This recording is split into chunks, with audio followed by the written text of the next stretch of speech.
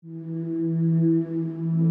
is the story of a little guy in a big world, a small board game publisher trying to make an impact on a fast-paced industry with thousands of new games each year. Without being able to compete with low prices or large print runs, Button Shy is simply just doing things its own way. Welcome to DIY Board Games.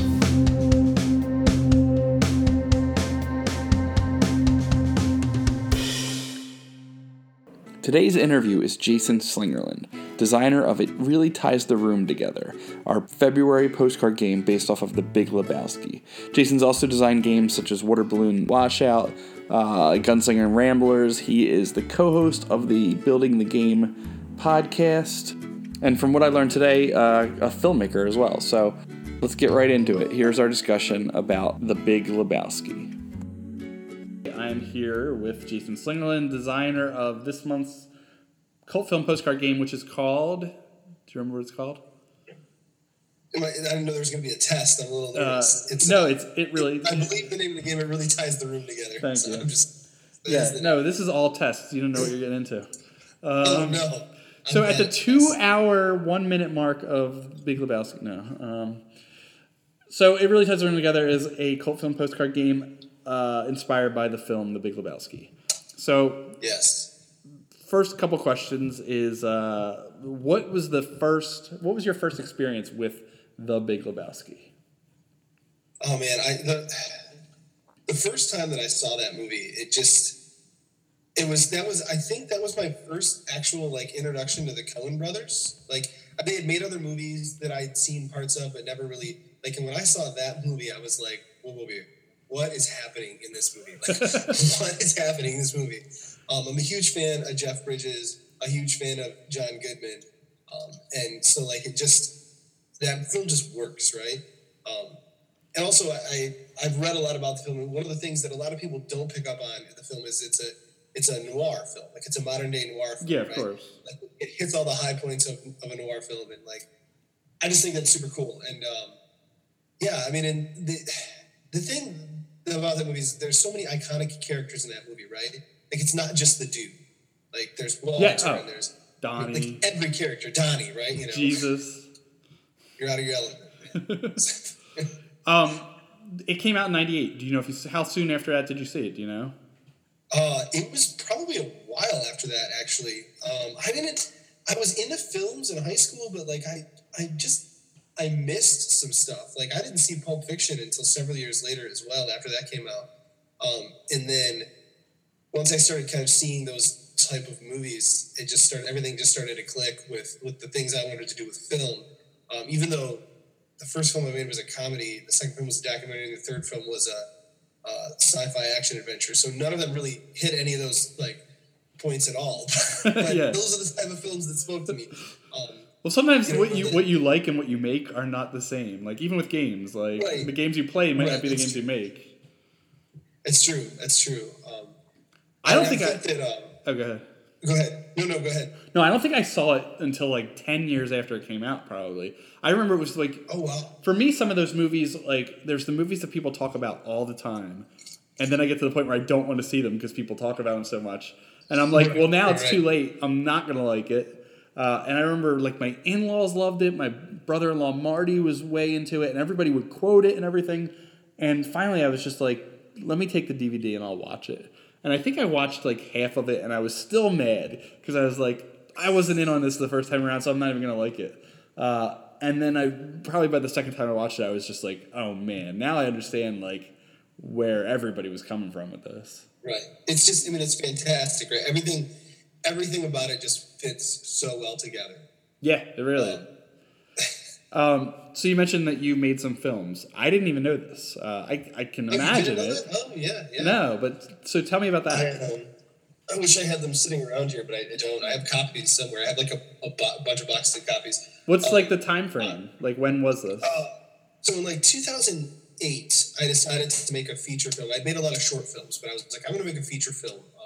So I made this movie called Coffee Shop Kings that is about these two guys who live in a Michigan beach town, so it's a very big tourist town, because the Michigan beach towns are tourist towns during the summer and just nothing during the winter. I can't even imagine a Michigan beach, which is like I'm like New Jersey Beach. I totally know and like live within 45 minutes of it. What is a Michigan beach?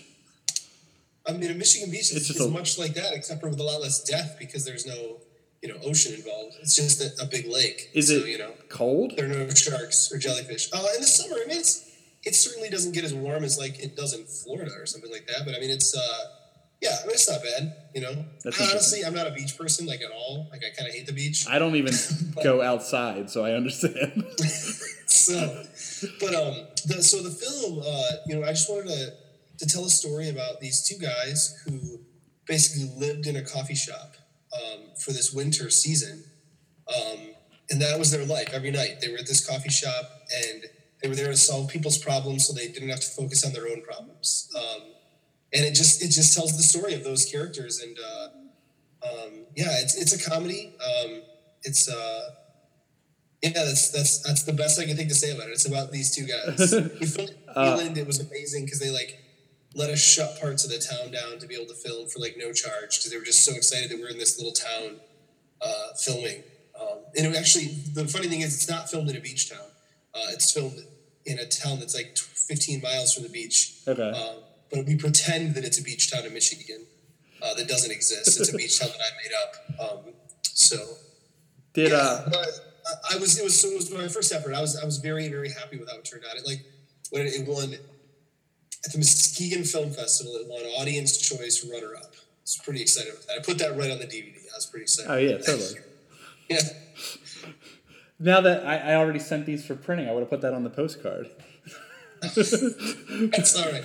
And then the second film I made, the second film is why I can't believe you didn't hear that I made films. The second film I made was... I don't know if I've heard it or assumed it. I know even just from doing the old Google Hangouts, I'd see your posters and stuff, and I knew film was a thing, but I didn't know to what extent. Oh yeah, no, it was. It's a lot less now. So the second film we made was called HoboCon, and that film was all about Gen Con, at the convention Gen Con. Myself and then Rob Couch from the Building the Game podcast, and our friend Wilhelm Rumpf, who's just a crazy guy who's up to try anything. With a great name, too. Yeah, right. Wilhelm Lamar Rumpf. It gets even better. It does. It doesn't get better than that. He lives up to that name 100% of the time. I love that guy. And so anyways, the three of us decided to go to Gen Con with no food, no money, no place to stay, and live there as hobos for 3 days. So this is not a documentary. This is scripted. No, this was a documentary. Oh, it was? Okay. We actually did this. We actually went to Gen Con and lived for 3 days with no food, no money, no place to stay. We brought with us pins that said I Heart Hobos and HoboCon on them. And what year was this? At Gen Con. No, which year? 2009. Okay. No, 2008. 2008, yeah. Because it came out in 2009. So we went there and we broke all the rules. We did all the stuff you're not supposed to do. And it was crazy. So basically the setup was we would interview people to get their feedback on the show. And then we would try to get them to take our pins and give us food or money for the pins. It actually worked really well. We never were shy of food for the whole weekend. The big issue that we ran into was finding a place to sleep. We got kicked out a lot because that happened to be the year they were super cracking down on it. The year before, I saw just people sleeping there like nobody's business. And then that year, it was oh gosh, your eyes look closed and you're sitting on that bench. During the day, they would have that problem? No, at night as well. So we didn't try and sleep during the day. I would have just shifted 7 a.m. to 11 or something. Yeah, that probably would have been smart. And there's thinking back now, I know that there are tables at the Westin that have skirts, and you totally could sleep under those and no one would know. Or if you wanted to go in a film room and just when it's dark, just go in there and sleep, no one would notice and you totally get away with it. I did a sci-fi con up in Rye, New York, and I was there early in the morning in the game room and grumbling out from under the tables with the skirts in the main game room is this dude that just sleeps under it and doesn't get a hotel room. And I was like, yeah, that dude, like, first of all, it looked completely, like, awkward. But Right. he probably saved the $200 I spent on the hotel. Yeah, yeah. And I would have never known he was there. Like, never. Right. You would have heard me snoring like 4 rooms over. Right. So the stories of the places we ended up sleeping are pretty crazy, and I won't spoil them for the movie. You can actually, at buildingthegamepodcast.com, you might be able to buy a copy of the movie, maybe. Or you can email me and I'll sell you a copy, whatever. Cool. But not you. I'm talking about your people listening to this podcast. Next time I see you, I'll just bring you a copy. Awesome. But anyways, so yeah, we did that. Then we sent it to Gen Con and said, hey, can we show this we want to premiere this at Gen Con. Wow. And we didn't hear anything back for a long time. And so I kept emailing them saying, hey, any news on this? Any news on this? And he kept, well, we haven't watched it yet. And I thought, yeah, you did. And then finally, one day it just appeared on the schedule. And we're like, oh my gosh. So I sent the guy a message and said, hey man, you have my permission to show this as many times as you want to show it during the course of the con. Because we had signed a deal with IPR, Indie Press Revolution, who did like the RPGs and stuff and some board and card games. And they don't exist anymore now. They're like Hero Games or something like that. But we signed a deal with them with the agreement that they would sell it for us at Gen Con. So that way we had an avenue to try and push the DVDs when we were there. Because we released DVDs at the same time. Yeah. And the guy from Gen Con replied and said, I want you to know that there was a lot of discussion about your game and your movie and allowing you to show this movie here. And our backup plan was if they told us no, we were going to try and rent the theater out next door and make it the documentary Gen Con doesn't want you to see. Yeah.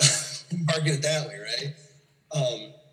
But yeah, they ended up letting us show it. They were actually pretty good about it. They stormed into the premiere. I hate to use the word stormed it, but the security came into the premiere to check our badges. Okay. They didn't give us press passes like you would get if you normally would show films. Of course. And then over the years we found out a lot more. I mean, Peter Atkinson, who was the guy who used to run Gen Con. I like to refer to him as my Catwoman to my Batman. He's my arch nemesis. He doesn't know this, but he is. So he looks really stupid in the movie, so he was not pleased about that. But it's a documentary. What you gonna do, bro? So anyways, they let us show it for 2 years, and then they told us we couldn't show it anymore. And we tried the next year to get press passes, and they knew us by sight, as in you can't have press passes. So the reason they were so raw with the press passes was we lied to them. We said, we're going to make a documentary about Gen Con, like just a legit documentary. Could we get press passes? They were like, absolutely. Whatever you need. We're so excited to have you here.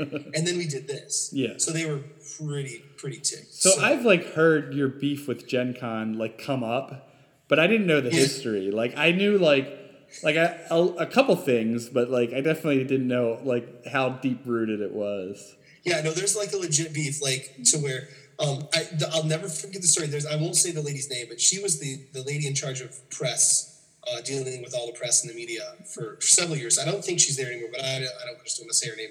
Somebody could figure it out if they wanted to, but she was the one who was really hard on us. And then I got to talk to a volunteer a few years later who we were at some party that was like this invite-only party where they had invited some media-type people. And so everyone, what are you here for? I said, I made this movie called HoboCon. And the lady's like, oh my gosh. She's like, I have a story to tell you. Like, she was like, I was in the room when the head of the press people figured out what you were doing. And she was screaming and throwing things. Oh my God. She was so mad. So, that's amazing. So because she had sold it to like the higher ups, it's like this is somebody's doing a documentary about con. Like how exciting is this? And then like it was this big fake thing that just made them look stupid.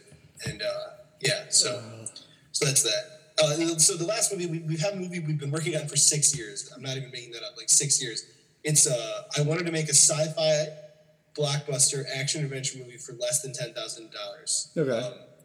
And it's been filmed. I can't. So edited. Just to let you know, I can't even make a wallet game for less than $10,000. Well, we made basically Mad Max without the cars for less than $10,000. And I'm really really happy with how it turned out.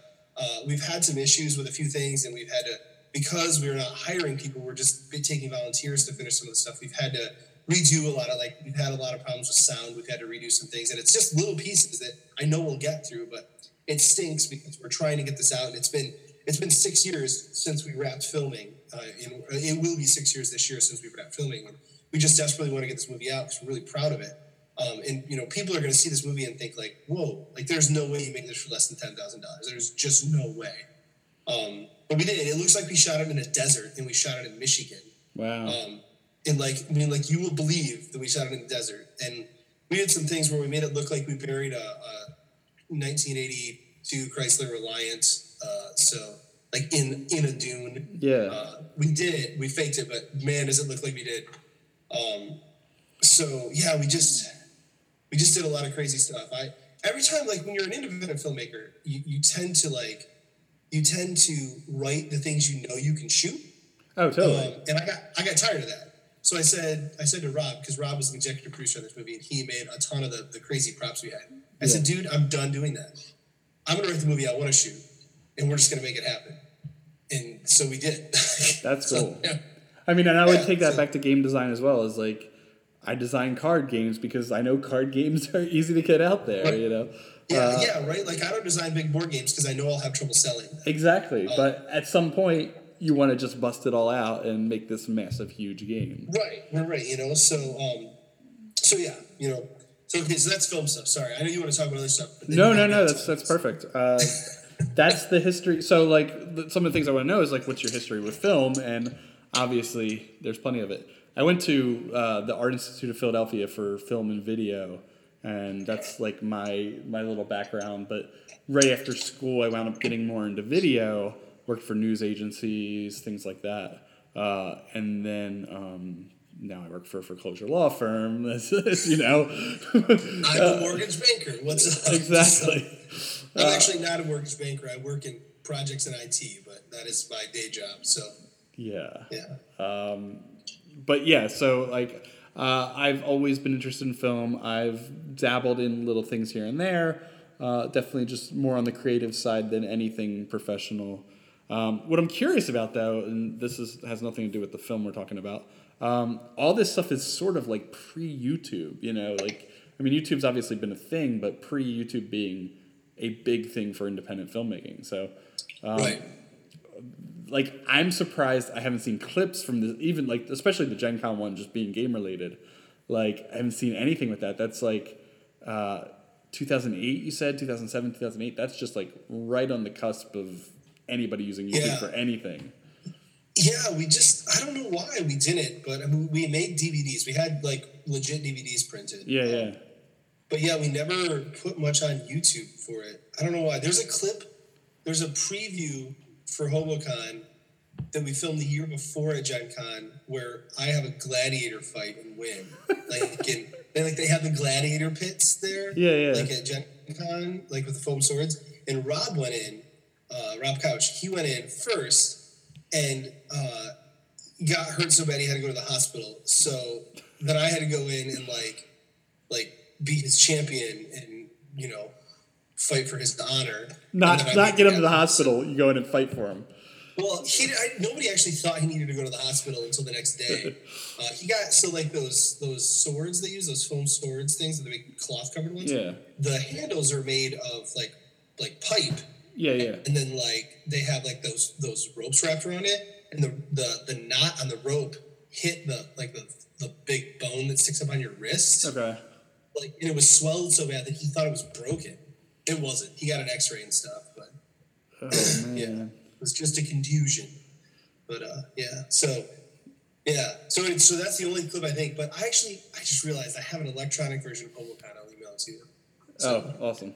My friend Neil Roberts, who people hear us talking about on the podcast,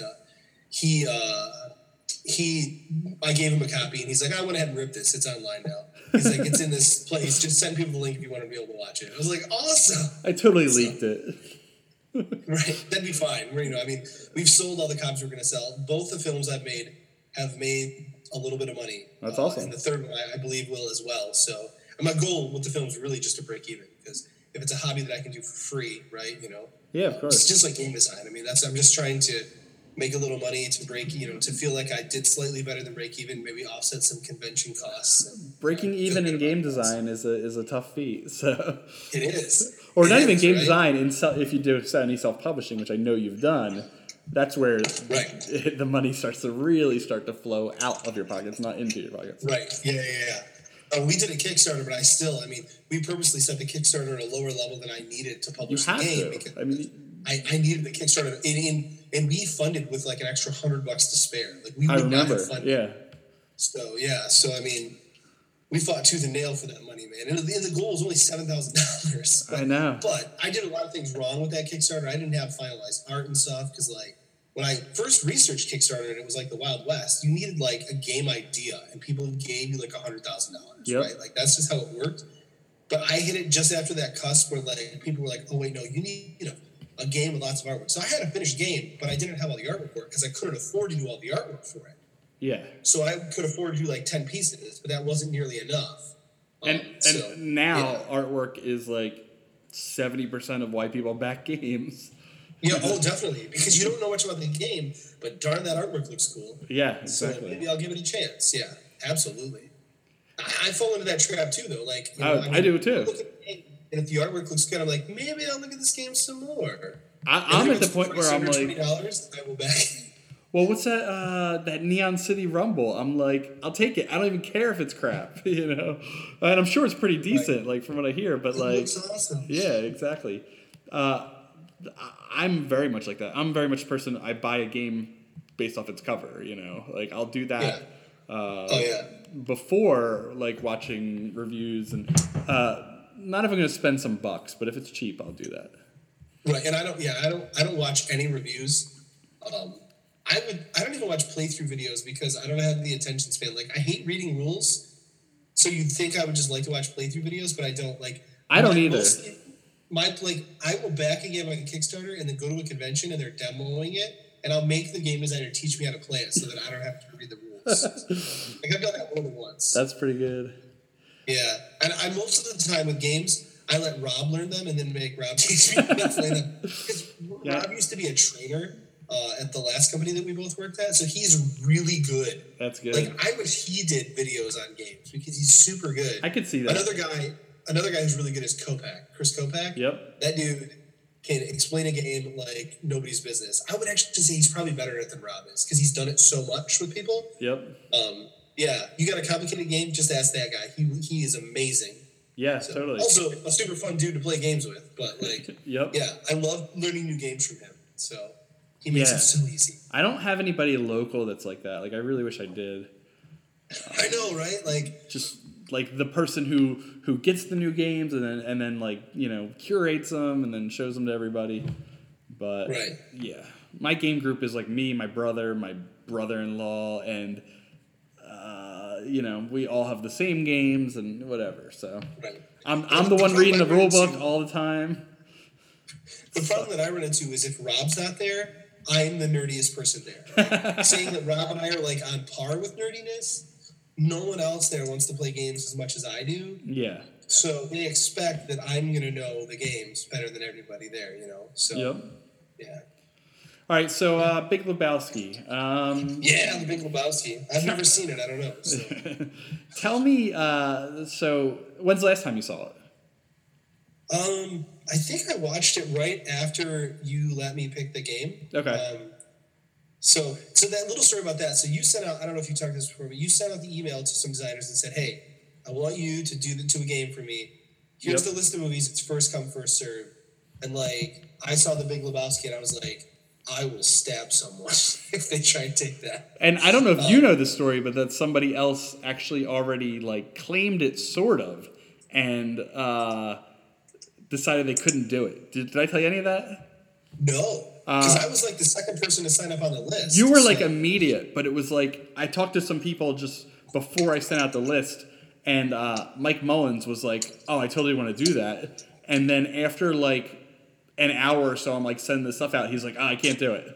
Like I have an idea, but give it to somebody else if you want to. If it's still around at the end, I'll do something. And then within like 10 seconds, I sent the mic, and then he's like, "Oh, but I just came up with this really cool idea," and it was just like, you know, I need to buy Mike a beer next time I see him. Yeah, like of course the cool idea came immediately after like, Right. But then I told him your idea, and it was like, oh, the rug, totally. Yeah, and that's so that for me. Yeah, no, go ahead. Whatever you have questions, so ask your questions. No, go for it. It's totally open. I was just going to say, I have less questions than you think. Rug, the reason I chose the rug for the game, and I'm not sure if you care, but maybe the listeners do. I chose the rug because to me that's the movie, right? That is, without the rug, you don't have a movie. Yeah, true. And you said, hey, here are the components you can use, and I went and I busted out a deck of cards, and I looked at the back of the cards, and I have like kind of those standard red back cards with kind of the stupid ugly pattern on them. Yep. And I laid the cards out, and I was like, that's a rug. Done. Like, game design. Like, I went to Rob, and I was like, dude, you have to make a rug. And he's like, that game is awesome. He's like, how does it work? I'm like, I don't know, but you have to make a rug. And he's like, you set up the cards, awesome. You pee on them. Dexterity game. The rules is a joke. Pee on the cards. It's a dexterity game. Pee on the cards, ruin the rug. Yeah, that's no. I mean, that's perfect. When you came back and said it was the rug, I was like, yeah, it has to be the rug. So, and I loved the idea of just having the game be called. It really ties the room together. Because I think I was calling it that from the beginning, and then we kind of went back and forth. And like, I know that's not the line from the movie exactly, but like, I just thought that it was, it just seemed to work. For me. Yeah, I mean, the game is about tying the room together, so it makes sense. Right. So that's like, I was going to ask you what like a quote from the movie that you love, or it doesn't even have to be the perfect exact. Is there anything or man, there's so many things. Like, it's the like. I mean, everybody loves and remembers. Well, that's just like your opinion, man. Yeah, of course. And I don't know if you've seen the last version of that's in the rules, right? Yeah. Yeah. Well, I think I put that. I think I may have originally put that at the end of the rules. I don't remember. It was, yeah, and it made it. I was trying to be funny, like, and I was like, "Hey, that would be funny." Like, I love the little lines about the movie. I don't know what the rating of this podcast is, but I'll beep if I need to. Where the Lebowski wife, Bunny Lebowski. Yep. Like, when he's looking for the rug, and she's like, she says she will perform sexual favors for him for $500, and then he's like, I'm just gonna find an ATM. Like, most people don't even realize that he says that, right? It's just kind of this throwaway line, but it's so stinking hilarious. Yeah, really. Yeah, no, I love it so much. Yeah. To me, I don't know, like a favorite character or anything like that, but to me, it's always Steve Buscemi as Donnie. Like, Steve Buscemi in any movie. Have you seen Ghost World? No, I haven't. Okay, so if you like Steve Buscemi like as Donnie, it's not the same in Ghost World, but just watch the first 10 minutes. It's him he's like selling things at a yard sale, and he's like selling like old records, and people come up to him and he's like, oh, that one's not for sale. Oh, no, that one's not for sale. And it's like, it's not that far different because it's kind of the same time era and everything. Right. But like, it's him in any movie. Like, he totally can steal the show in any small role he does. Right. And in course, in like every Coen Brothers movie, increasingly terrible things always happen to him throughout their movies. And I love that about that. Exactly. I think my favorite character, though, from the movie is Walter. Like John Goodman, yeah. He was born to play that role. He's so good in that. Yeah. Yeah, I mean, and to outshine, Jeff Bridges, which I don't know that he outshines him, but just like he is killer in that role. Yeah, he is, because in every noir film, right, you have to have like the buddy, right? Yeah. And the buddy has to be very different than the main character. That's super important, right? Yep. And like he is the antithesis, right, of the dude. He is stressed out. Super high-strung, always mad. I don't roll on Shabbos. I mean, like that was one of the quotes. Yeah. So other Coen Brothers stuff. I saw Fargo before this, and that may be the only other one I've seen. I think. Oh man, the Coen Brothers, they do such good stuff. Like Fargo was great. Fargo was one of my faves. Yeah, Fargo's great. Frances McDormand in Fargo is one of the best people I've seen ever. And by the way, the Fargo show, I've only seen the first season, not the second season. Yeah, I'm curious about it. It was amazing. Is it really? Oh my gosh, it was so good. That's cool. Like it's just another story in that world, right? That's cool. It was amazing. Other Coen Brothers movies, though, yeah, I'm a big fan of. I mean, they did classics like Raising Arizona. Yep. Burn After Reading is actually really funny. Burn After Reading, the best line in that entire movie is, I don't know if you've seen Burn After Reading. I haven't seen that. Line in the movie is, oh gosh, I just played it. It's the best line in the entire movie. It's like, I can't remember the exact, but it's like, I want you to know, you need to, what is it? You should be concerned about the security of your shit. That's pretty good. And the other good thing about the movie is, what's his name? J.K. Simmons, who played like J. Jonah Jameson. Yeah, of course. He was in Juno. He's amazing. He is the FBI or CIA director, whatever organization it is. And they're like, we recovered this body, so we're gonna pass that over to Homeland. And he's like, whoa. Burn the body, get rid of it. My gosh, like, what are you doing? So the one I want to see Inside Llewyn Davis. Like I've seen clips on YouTube. That's really good. Yeah, and John Goodman, of course. And Oscar Isaac, man, like that guy came out of nowhere. Yep. Like I didn't even realize who he was. I just knew he was in Star Wars. And then I was like, wait, that's the same guy from Ex Machina? How is that even possible? No, like and he doesn't even look the same at all in the two of them. No. And he's crazy good. Like I haven't seen that. I've seen a few scenes and some trailers from that movie, and like that guy's amazing. Yep. So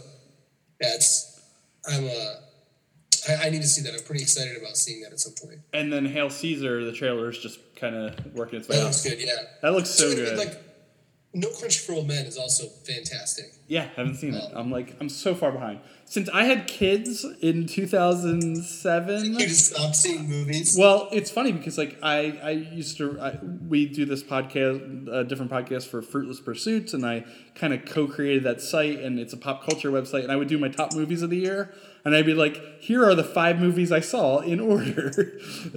So like, it's just been like, I'll get to the movies 3-4 times a year, and one of them will be with my wife and no kids.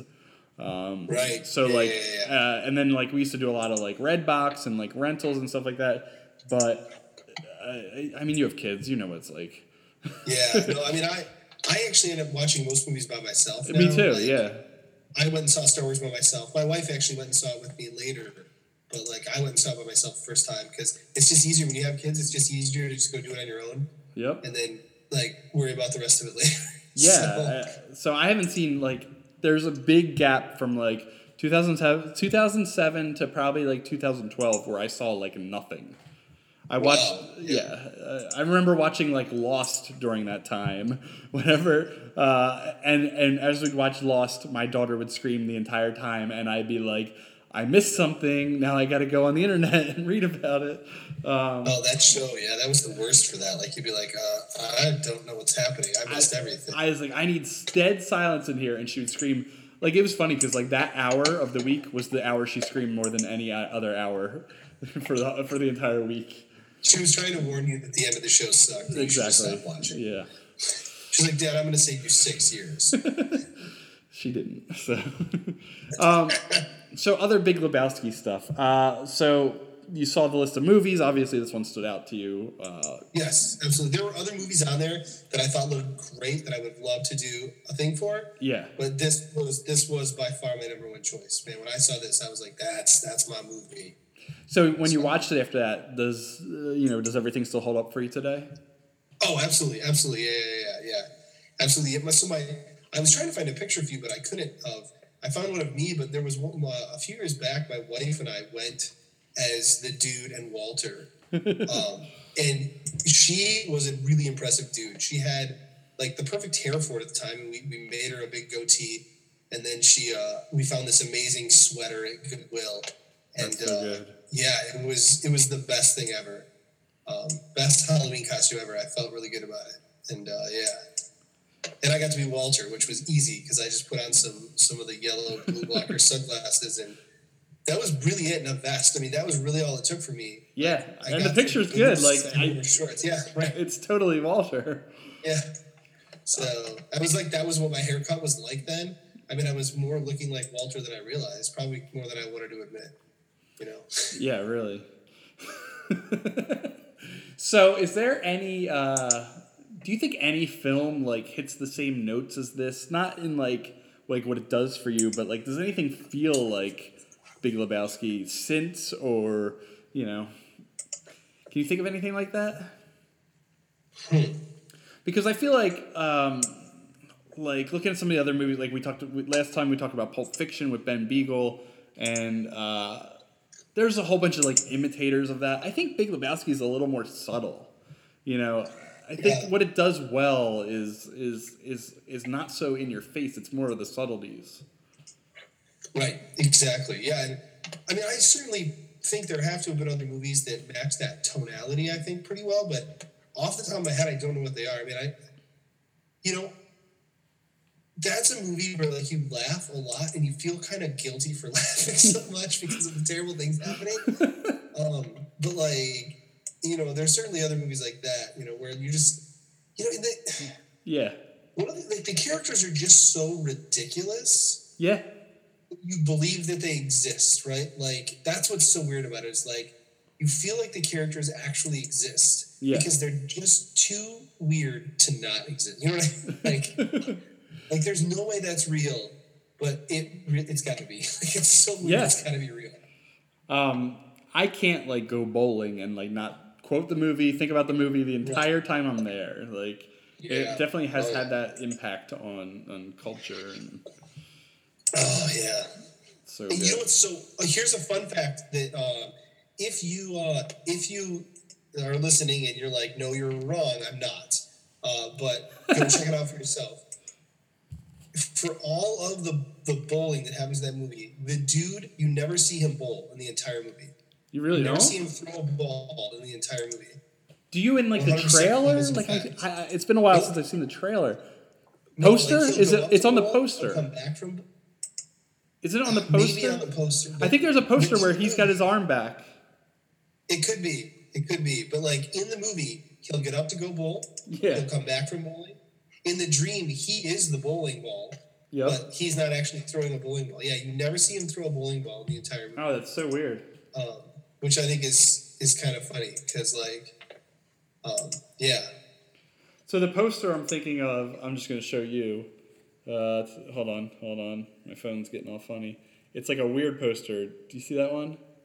Technically, he's not bowling, though. I guess he's holding her arm. You're right. And she's holding the ball. So I think that's still covered.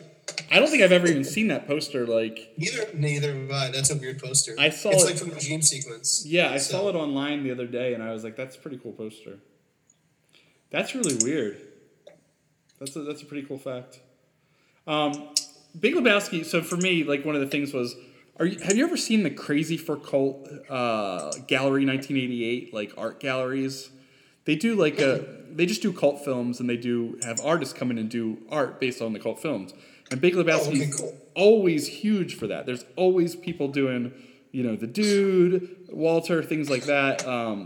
And that's where this came into like my idea. That whole art gallery is like my inspiration for this project. Oh, cool. Yeah. So like pictures of the Dude like walking across the rug, like tiptoe and like things like that. But so I took that approach, and that's where all these films come from. And all these films kind of have that same timelessness. They still feel valid today. They're super like rich for like art. And then I thought the same for games. Like there's like, to me, Pulp Fiction, there's 1,000 games you can make out of that film just because of the things that are happening. So what else, you did the rug, but is there anything else that you thought of? Did you ever think bowling in any way or anything like that? I didn't, but bowling is another really, really good idea. I wanted to incorporate White Russians. That was the other thing, Caucasians, right? In the game. You got that. Which is why, that's why you drink a Caucasian every time you don't want to take a turn. because I felt like that was super thematic, right? Yeah. And when the Caucasians run out, the game ends. So when you've locked your rug down, and the game ends. Yep. And I felt really good about that idea. But when I was trying to think of some other stuff, because I did try and think of some other ideas. One of the things that I thought might be funny would be like a battle game where they fight the nihilists, or a game from Donnie's perspective. Oh man. But that seemed more tragic than anything. So yeah. So I liked the idea of just having a deck of cards, and then I designed it and was like, crap, I need to have a die too. And then you were like, no, you don't. And I was like, oh, sweet. So I was actually really geeked when you were like, you don't need a die. I was like, awesome. Because it's so accessible that way. Yeah, I'm good at like whittling things down, and recently, I think I talked about this on one of our other episodes, but I'm working on all the like 18 card games, and I was talking to somebody who's making a 4X 18 card game, and they were like, I'm using both sides of the cards, and I need all these dice to keep track of stuff. And I was like, nope, we could do it with one side of the cards and no dice, and we'll make that happen somehow. Nice.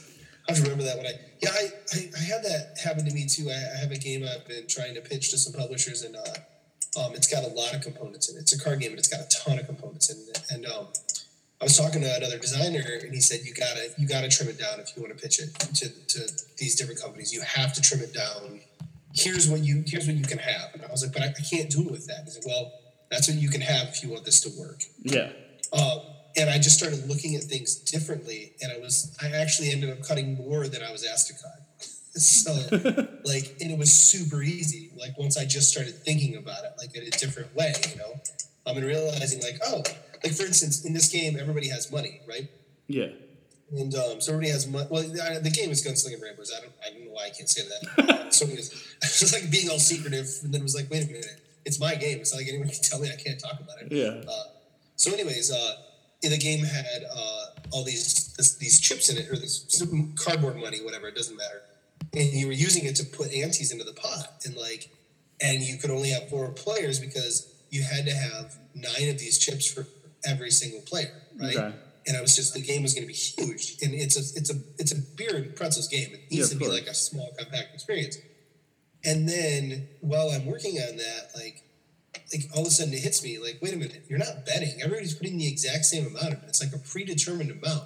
I have like 3 abilities of characters that are touching the money. If I just take those out and make them something different, then instead of having you don't need the money in the pots, somebody always wins the entire pot. Like, I could just have a token that's the money for the pot for each round. So now I have 9 pieces of cardboard instead of 36. Oh, and now you can play with 6 players because So I was like, yes, that's awesome. And then I realized that some of the tokens, I could double side some of the drinking tokens so that they have different values based on the side you have faced up, so that you can basically get more than twice the value out of those. Yep. And now the game is super tiny. It's like 54 cards and maybe 20 to 30 pieces of cardboard, and that's the entire game. And that's a small box game right there. That's awesome. Yeah, I was shooting for the Eggs and Empire size box. Exactly. Right? That kind of because that's the type of game it is. So I feel like it should be in that size box, and that box is attractive to a lot of companies. So it takes up more shelf space than a tuck box, but not too much. You know what I mean? Well, it takes up enough shelf space that you'll see it on a shelf in a store as opposed to a tuck box. Yep. But it's not too expensive to produce. So it's like literally like the sweet spot, right, for those type of games. I have a game that I was working on for AEG that's in that box, and I seriously pushed it to the limit on that box size.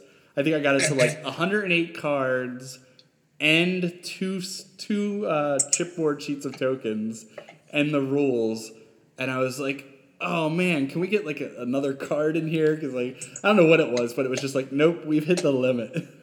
So, but like the tokens are seriously, they're all double-sided. They all have different functions, and it's like one scenario uses one side, another scenario uses like it just was like we crammed everything into the whatever fit into that box. And that's awesome. That was feels fun. Good when you can do that, right? Yeah, and then at one point we had one card left, and I was like, well, we got to do something with that card. We need to use everything.